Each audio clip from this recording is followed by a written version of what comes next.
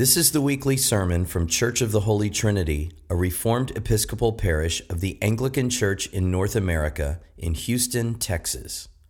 Please join us on Sundays at 10:30 a.m. and 5 o'clock p.m. for Holy Communion, and visit us on the web at holytrinityrec.org.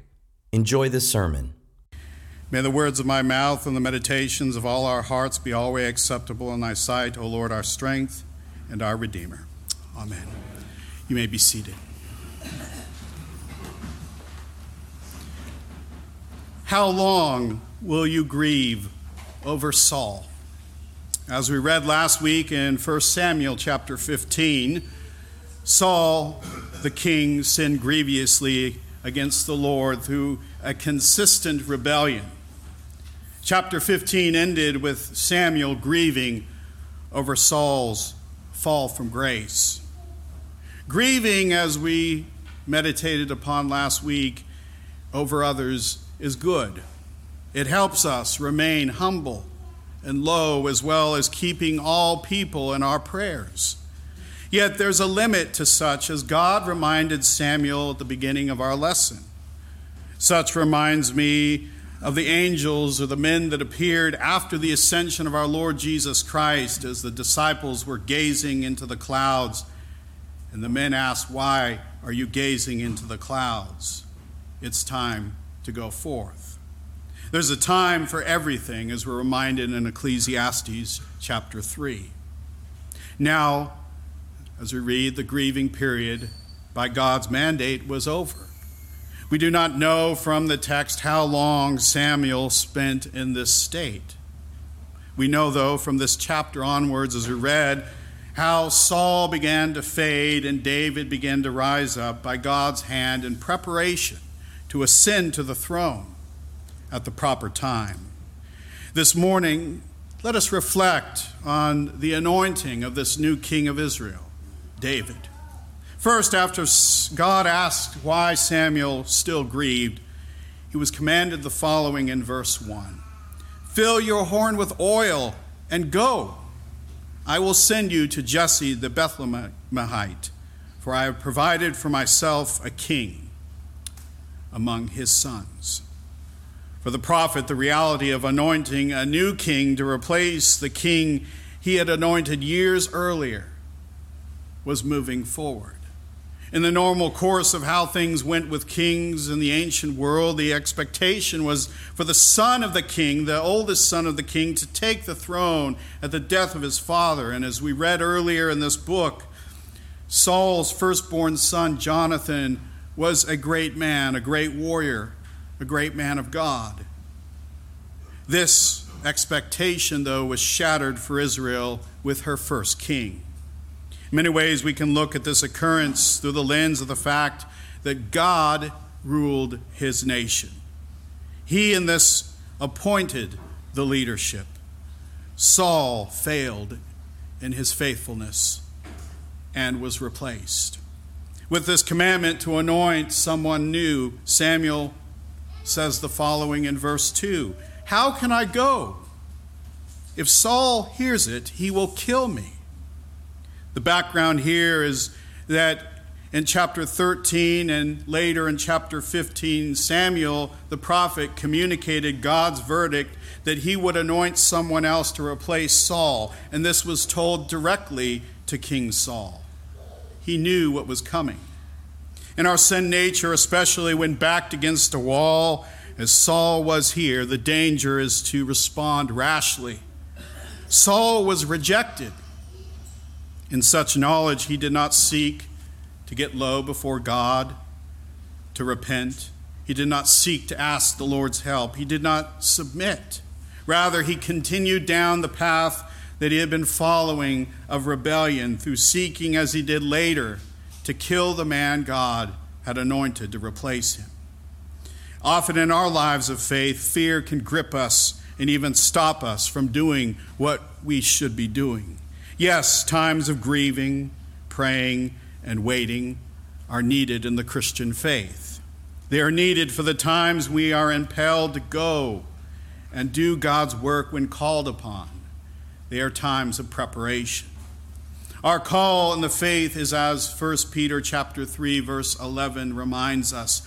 Let him turn away from evil and do good. Let him seek peace and pursue it.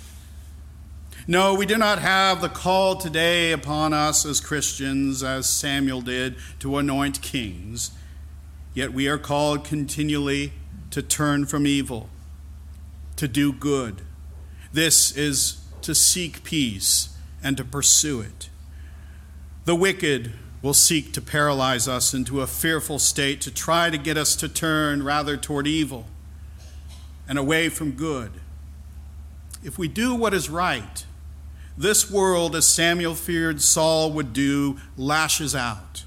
If we turn away from evil, from many of the things this world deems as good, this world, as Samuel feared Saul would do, lashes out. To answer Samuel's concern, God said the following in verses 2 and 3. Take a heifer with you and say, I have come to sacrifice to the Lord, and invite Jesse to the sacrifice, and I will show you what you shall do. And you shall anoint for me him whom I declare to you. The act of anointing David would take place within the context of worship, sacrificing to God. The end of this section finds Samuel asked the following question by the elders of the city, do you come peaceably? And Samuel answers affirmative, that he comes in peace to worship and sacrifice to God. When we face the fears of the world around us, and there are many fears instilled by this world, it's best such are faced with a foundation of faith in Jesus Christ and worship of him. Do we face this world alone, in our own strength, not really seeking God tangibly, faithfully by our worship? If we do this, we do ourselves a disservice. We need to worship Almighty God, to partake of his holy supper, to be sustained and aided in his great grace, to be equipped to give all our cares and our fears to Jesus Christ. Samuel, here in obeying God to go in the context of worship to anoint this new king, dispelled his fears. If we are going through the times in our lives of anxiety and fear, are we clinging to Christ in our worship and all the means of grace that he has provided us? Or are we powering through alone on our own strength? When we go in the strength and the grace of Christ alone, giving our fears to him.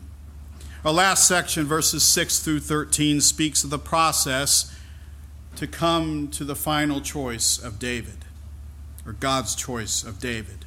For the pick of Saul, earlier in this book, things were a bit easier, if you remember. Saul, as we read, stood a full head length above all the other men of Israel.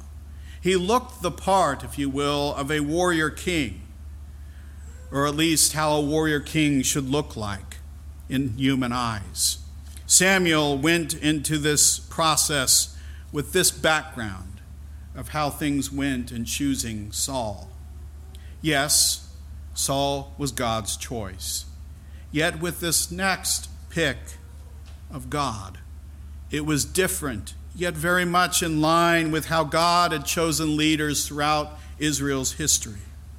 Verse 6 states, when they came, he looked on Eliab and thought, surely the Lord's anointed is before me.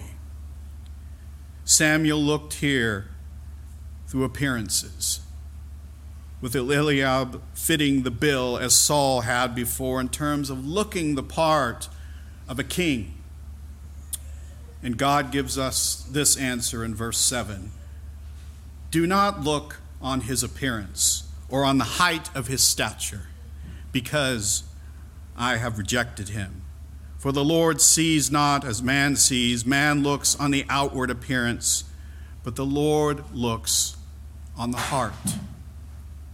Throughout the history of God's people, those we would not think highly of in terms of human standards were chosen by God to lead his people. God, as he said, does not look on the outward appearances, but upon the heart of man. We can look at examples such as Jacob, chosen over his brother Esau, Joseph, chosen over all of his older brothers, and so forth. The ancient model and how we often look at things today is that the firstborn, the strongest, should receive the very best, the mantle of leadership when the time arrives.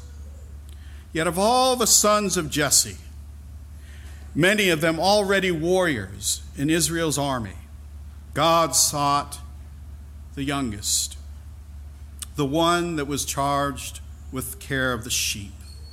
He was a shepherd.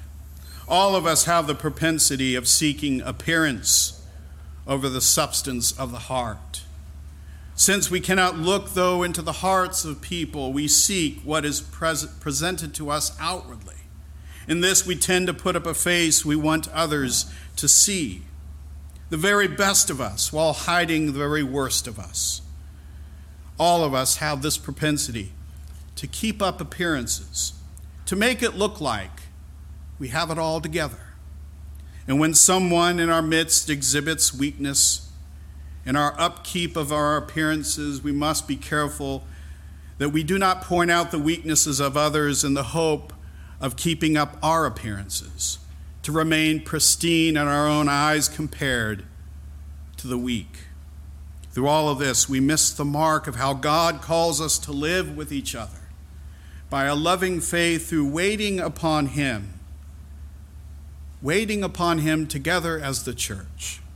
He does not call us to be apart via the appearances we often perpetuate. He calls us as the body of Jesus Christ, all faithful baptized members, to remain vitally connected. The entire body, from the head to the toes. The body of Christ must be welcoming of every part of the body. For instance, in terms of an example of seeking appearances, how do we treat others that have sinned against us, and the person that sinned against us repents, and we forgive them? Often, the appearance-based Christian will make the person that they supposedly forgave feel bad. Often it's a veneer of, I'm better than you. My appearances are in better condition than your appearances. Yes, I forgave you, but I'll still make you pay for what you did to me at every chance I get. This appearance-based Christianity is false, and it drives others away in despair. If we value more appearance in a situation than to submit to Christ and his forgiveness to live together in love, we're not living in submission to Christ, but rather are serving self. We also can do the same when we contend for the faith, placing ourselves in a sort of a superior status to the point we lose sight of the fact that we are redeemed sinners by the grace of Jesus Christ, that we need constant help. We do not have it all together because we need God always, even on our very best day in our estimation. The appearance-minded Christian will approach telling others about Christ from a worldly perspective, employing human-centered methods based in pride. In the end, their defense of the faith is not with gentleness and respect, but rather with roughness and contempt. Again, such is an appearance-based Christianity. When David arrived from tending the sheep, we read the following in verses 12 and 13. And he sent and brought him in. Now he was ruddy, and he had beautiful eyes, and was handsome. And the Lord said, Arise, anoint him, for this is he. Then Samuel took the horn of the oil and anointed him in the midst of his brothers. And the Spirit of the Lord rushed upon David from that day forward. And Samuel rose up and went to Ramah. The Spirit, as described, came upon David from that day forward, while, as we read earlier with Saul, it came upon him only in a temporary manner. When speaking of the anointing here, note that things were not immediate. A lot was to come for David in terms of God preparing him to take the throne at the proper time. In many ways, we can look at the rest of 1 Samuel as the training and preparing of David by God to take the kingdom. As we will read, this preparation for David was marked with joy and hardship. He went from great favor in the eyes of King Saul to a hunted man marked for death due to the king's jealousy. His story of this journey was humble, though, never wavering in his resolve to wait upon the Lord, to not hurt the Lord's anointed. He left the when and the how in terms of Saul leaving through his death up to God. Yes, David was anointed, part of being set apart by God, whether for the high office of king in the Old Testament or as all of us as believers to serve Jesus Christ, is prayer, worship, waiting, and doing his work in the state of life he has placed us, contentment. When we are anointed with oil and holy baptism, it is the start of a lifetime of serving Jesus Christ and others as his kingdom of priests, as we read in 1 Peter chapter 2, verse 9.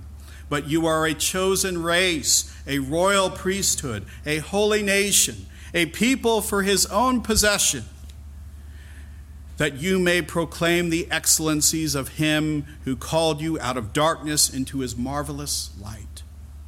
Our life is a life of proclamation. And it starts every week as we all are here now together in the act of worship, proclaiming Jesus Christ through feeding on his body and blood at the table, nourished to go forth from this place in his name, in his power, by his grace.